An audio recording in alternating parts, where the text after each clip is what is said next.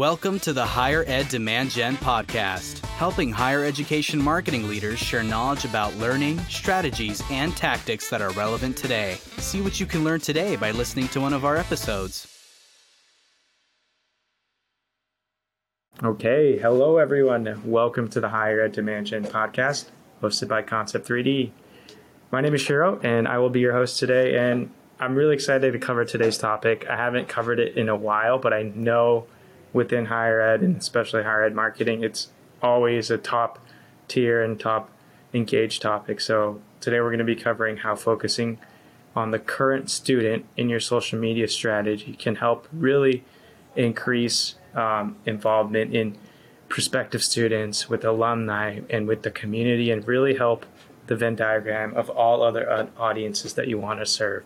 And so I'm really excited for this topic. As our guest to speak on this, we have Andrew Cassel. He is the senior social strategist at Middlebury College. Welcome to the podcast, Andrew. Thank you so much. It is an honor and a delight to be here. I'm really excited to talk about some of the things that we've learned and what we've experimented with successfully. Love it. Thank you. And as an icebreaker, I always ask, Andrew, what do you love about higher ed? There's two things I love about higher ed. One is move-in day and one is commencement.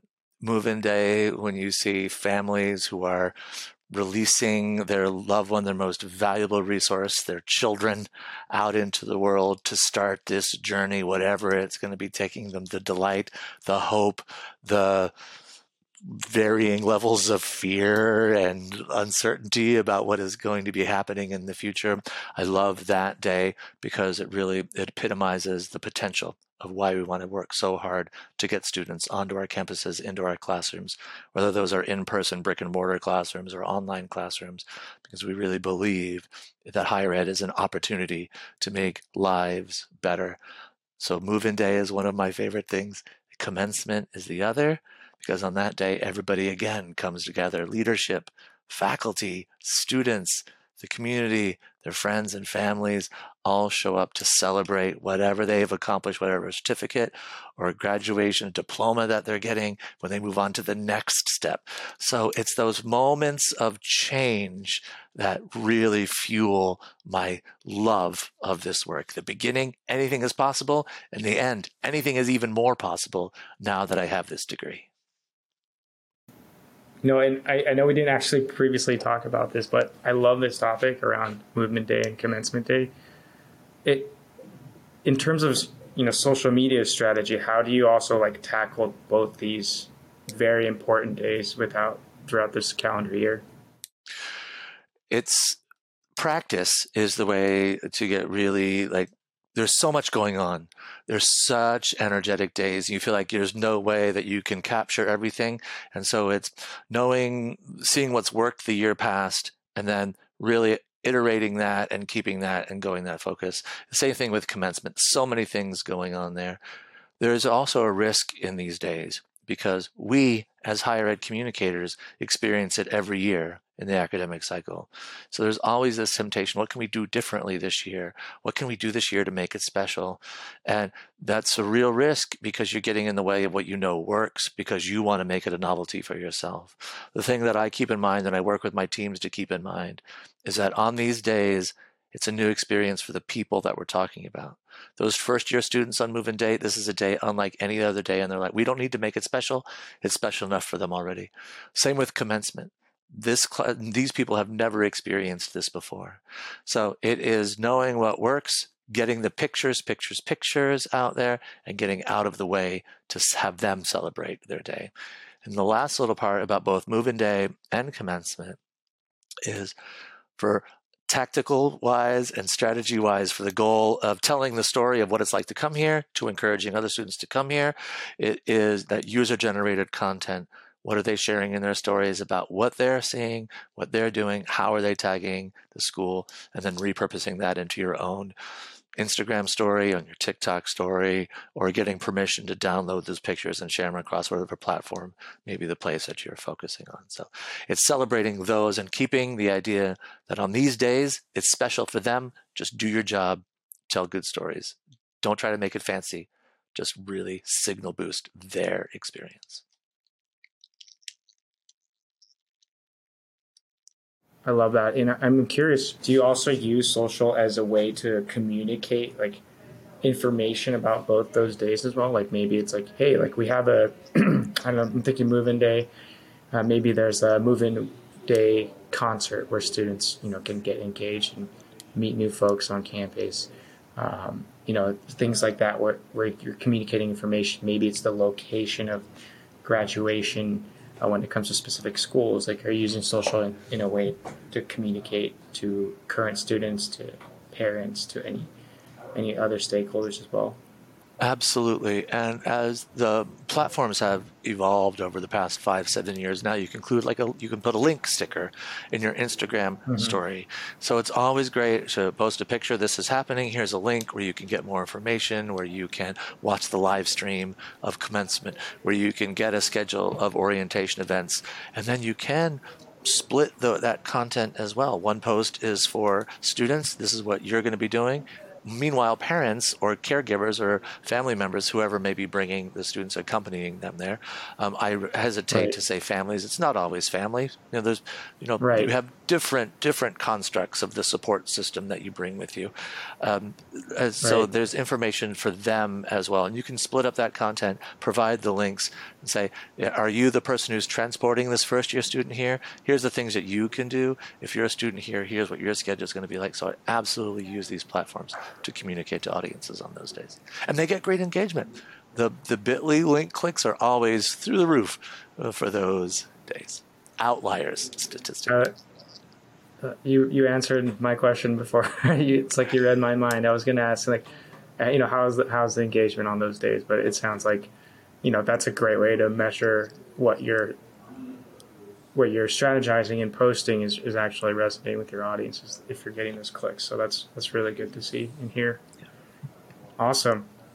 Well, let's jump back in a little bit more to our topic here around, we talked a lot about your social media strategy and how that's shifted over the last 3 years with the pandemic, and also just, social media is moving lightning fast. So I'd love for you to tell us a little bit more about, what social media was like in 2019 and where it's at today, and on the topic around of focusing really on the current student body and the current student story.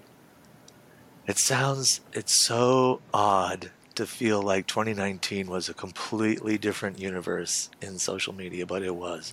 Like it really, really was compared to now. So when I came in, I started my work. I worked at a large public school in Alaska for a long, long time before I moved to Vermont to move to Middlebury. So as I moved to Middlebury in December of 2019, I was super excited to explore a new community, to tell the stories of a private liberal arts college that's just 4 years long, come at very, very focused time. So I was eyes wide open, ears wide open to listen to what the community was telling me, to what they wanted out of their social media channels, and how I could use these platforms to celebrate all the things that are happening at Middlebury College.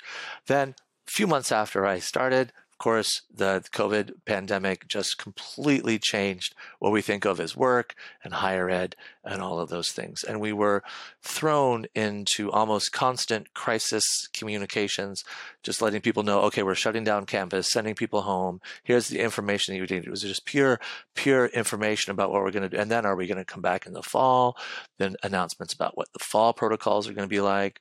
And then also leading into the summer of 2020 with so much social disruption and considerations about what higher ed is and higher ed's role in the systemic racism and the systems of oppression in the United States, and that reckoning for, wow, I work in one of these things that's been so key for upholding these ideas. There was a lot to think about, a lot of change throughout that summer.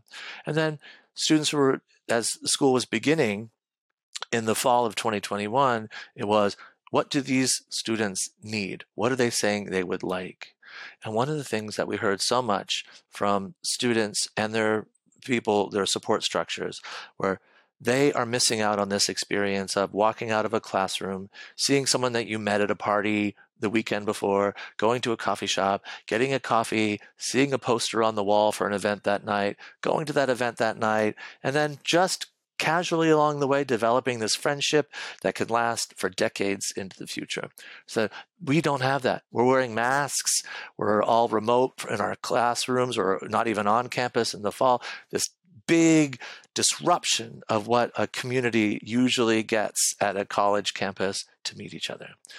So looking at what the audiences were saying, what our communities were saying, we want to find ways to connect. We said, well, we have these tools that are built to connect networks, social networking tools. So we said, okay, this is what they want. They want to know how, let's just give that to them. We didn't have strategic documents about doing this. We didn't have experience doing it. We just said, this is what they need, and this is what we can provide at this time. Sort of, there were no rules because this was all new. And what's it going to be like? So we really leaned into using the story aspect of platforms, that 24-hour cycle. Here's things that are happening tomorrow and the next day, and really embracing these student voices that were creating these contents about the events that they were having and producing and bringing to campus, rather than gatekeeping them and being like, oh, that's a flyer, that's a poorly designed Canva post, I would never share that. We got out of our way of gatekeeping our platforms and really uplifted these voices that previously might not have been showcased in that way. And what we found over the months leading into the fall of 2021, spring of 2022, into the summer of 2022, into the fall of 2022, focusing on what students were saying to each other, sharing that into our platforms, signal boosting that, celebrating that, making that a key element of it, we saw those audience demographics rise. Current students aged between 18 and 24 on our platforms, those audiences rose by 1, 3, 5 percentage points over those 18 months. Students in the demographic of 13 to 17, it's hard to track those, but there are a couple platforms that can do that. We saw that engagement percentage rise almost a full percent, from below 5% to almost a full 6% of our Instagram followers were of the ages 13 to 17. Over the time that we had this strategy of uplifting and focusing on students, current students. We're going to talk about what we're doing here. And then we also saw alumni, young alumni, graduates, demographics go down. And that did not concern us because they have their own place. They have their advancement and there's their alum networks out there for them. So saying that, okay, we're going to really focus on our current students, the prospective students went along for the ride. We were so excited to see that growth and to see this strategy, which started out of a need to support our community, turned into successful content marketing and awareness raising for prospective students. Like, well, there's no going back now. This really works, and we're going to stick with it. So it was listening, changing tactics, adapting a strategy that would get people to connect, and then watching the audience numbers grow has been so rewarding since then. So we haven't looked back. We stick with that, and it's been great, great success. And I've heard more and more from current students with their organizations. Can you post this? Can you let people know about this? We would love for you to which was not happening before. But once they saw that we were a voice for them, not just sharing beautiful pictures, but sharing the day-to-day events, was really rewarding. And when I talk to some of the people on my team about why this may be, when we're starting to analyze some of this data, why would prospective students follow more if we're leaning more into storytelling using flyers and event information? And I firmly believe that it's because, unlike a view book or a website or a webinar that says we have great events, you could see what events were happening, all of the little things, a lecture, an appearance from a faculty member, a fun thing a student organization was doing, a club for first-generation students. So it wasn't just this idea of we have things to do.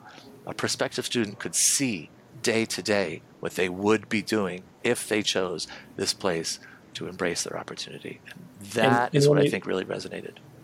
And when you mean see, like, would an example be like maybe you said a club for first generation students, like a video of one of the meetings or like a picture from one of the meetings. Is that what you mean by that? And sharing that Yes. And so there's two parts of that. One is I try to share, we're doing this event. And then after the event, look, we did the event. So if you're following along, you can say, oh, we have this thing, and then here are the people that went. That's the huge storytelling, content marketing. Do I see myself at this place?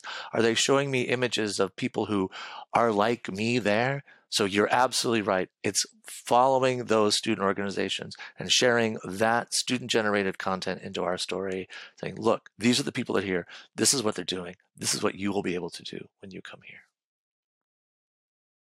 And the other part, because you mentioned the Venn diagram part of it, that was another thing that we found really exciting, was because it's this thing, it has one of those clever higher ed rhymes, town, gown, the communities that support brick and mortar schools, sometimes they don't know what's happening in these buildings.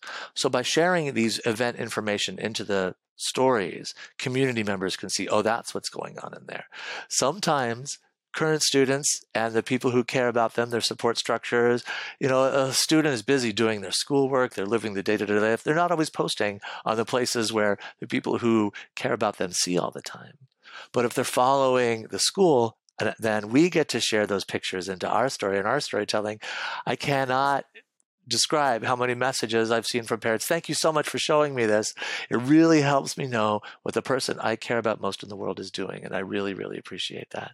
So for developing the broad community of the school as well, it's been great for all of those things with that strategic and tactical focus of what's happening on the day-to-day lives of students. But yeah, I think we were talking about, all these net outcomes that we weren't expecting from focusing really on the students, right? And creating content for the students, which has helped connect even parents to understanding what their kids or, their students might be up to. And so I thought that was really interesting. The COVID, the pandemic disruptions really helped sort of clear the field for whatever was possible. The things that the best practices didn't know. We'd never practiced these things before. Going with the status quo of content that had worked in the past wasn't going to work because we didn't have the events, the things that the academic calendar was so off. Even regular breaks of the semester where we didn't send people home. Everybody stayed. And so there were so many things that were, how do we do anything now? That was really relying on what ideas do you have? How can we listen to what our audiences want and then serve them? Listen first, focus on what they wanted to see. And then it was only months later that we could take a step back and be like, wow, this actually achieves some of these goals. So it was a great lesson for us of when you say, I don't worry about what we've done before, what do we need to do now? It can really change things for the better. Love it. And one thought I had before is, really focusing on the student. You said you're getting a lot more interactions, right? Like, can we see more of this, or can you post about this? It sounds like you're really interacting with the student body more through social channels, which maybe didn't happen as much as before.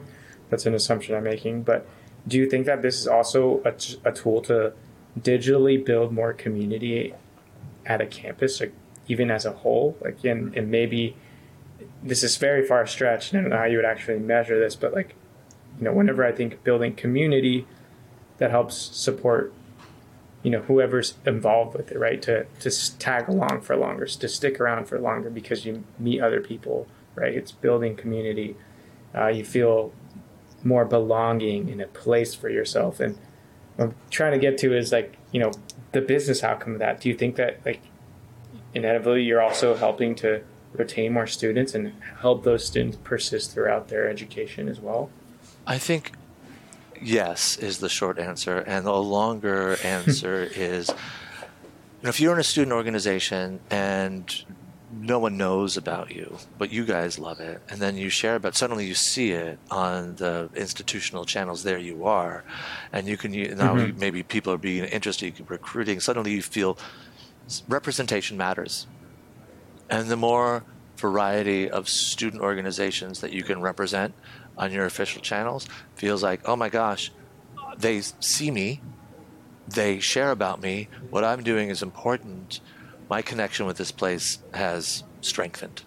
So without a doubt, sharing student voices, uplifting these clubs and organizations that can be very, very specific, niche organizations, does make them feel like, oh, this is a place that I belong. I'm not just here writing it out, but this is a part of me. And then after I leave from here, I can give back. I'll stay here longer because they know me here. I'm getting to know people. So I do believe that it can help with retention and then giving back and support from that and development afterwards. How do you measure that, though? That is the great question. How do you measure community? Is it by followers? Is it by requests to post things? Is it by retention rates? If retention rates go up, I'm pretty sure the registrar isn't going to come to the social media manager and be like, wow, thank you so much for posting about that club. No doubt that's why we increased retention. That's one of the real difficulties of social communications, is how do we tie it to these real world outcomes? And all we can do is track it through web traffic, engagement, comments that we get back, and then really being able to analyze that in a way like, how are we contributing to this success? Right. No, I was just thinking, how can we measure that? Maybe there's data from 2019 around like how many engagements your post got and how many direct messages you got.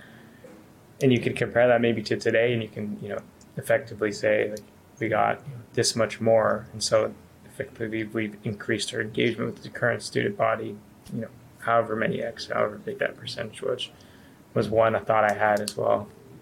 And as part of that, like, if you're thinking about adjusting your strategy to do more of this kind of thing, set out those goals at the beginning. We had the goal of, we wanted people to know what was going on.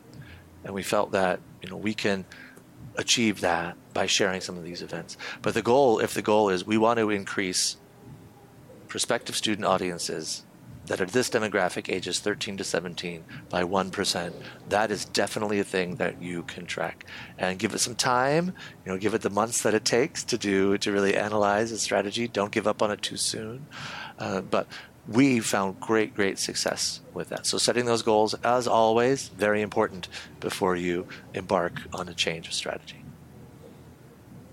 I love that. And I'm actually happy to move slightly into this topic around what I call ROI, right? But return on investment. Like, how do you communicate this type of information to your managers or to your execs, to the board? Like, do you go to them and say, hey, like, we saw a 1% increase in prospective students, like, and so, like, how do you come to the board or to your managers with this type of information? The return on investment is a strange thing to talk about when it comes to the overarching social media job.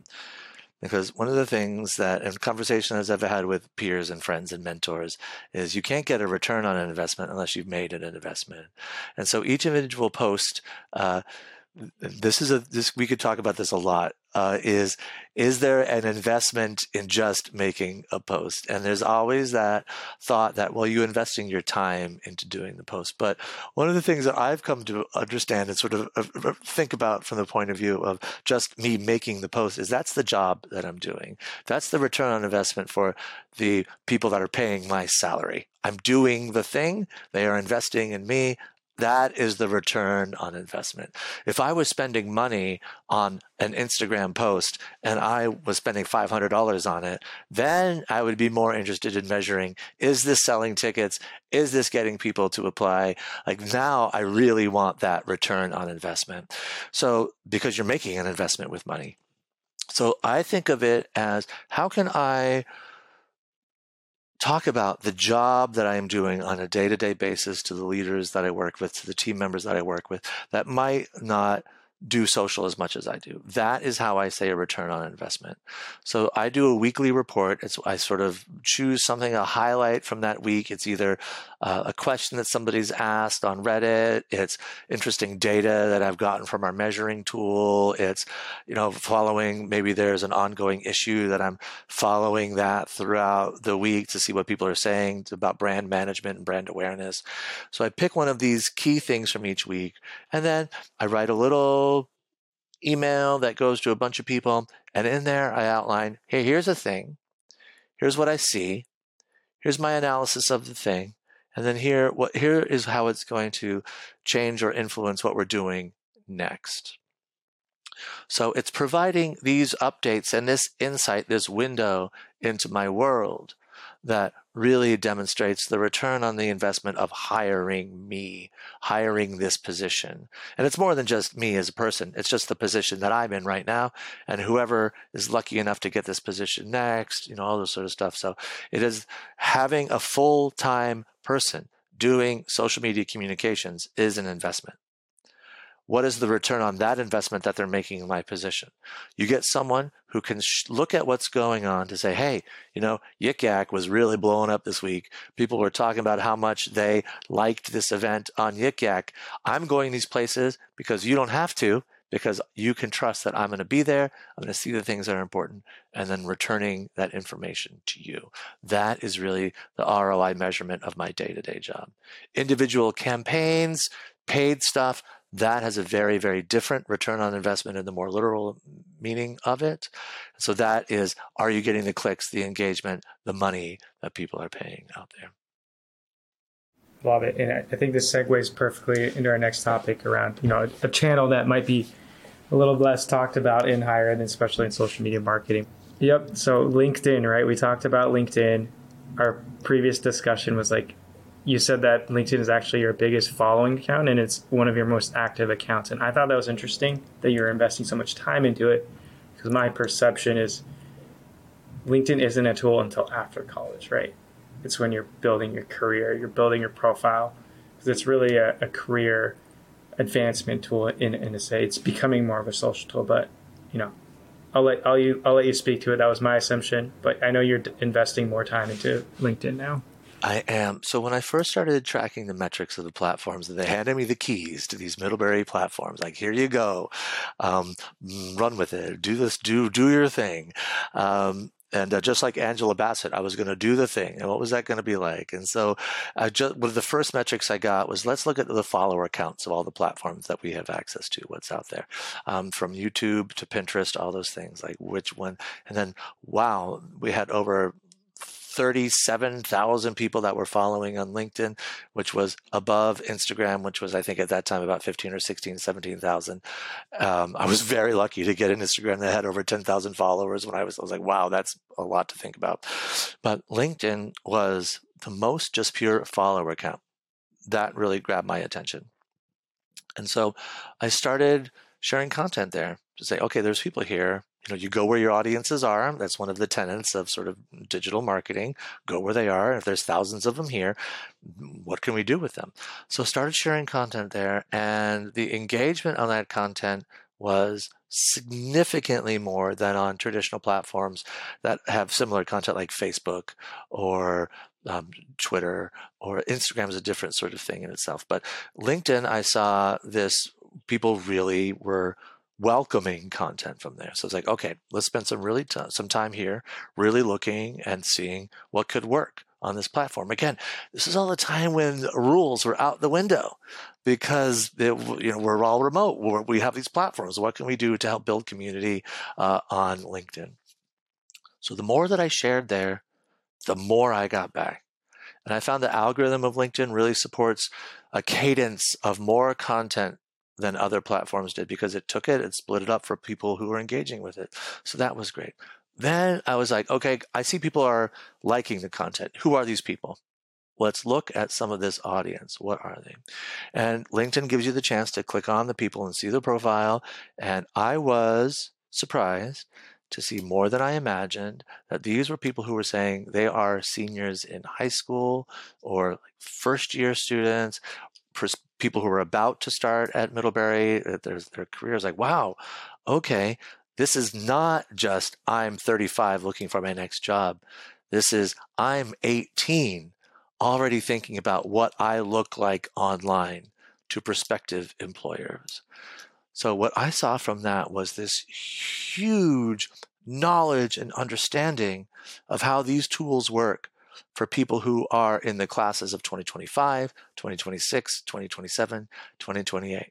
That these younger generation Z people, these now up and coming generation Alpha people, they're so aware that this is the tool to use to show off how I can be as a professional.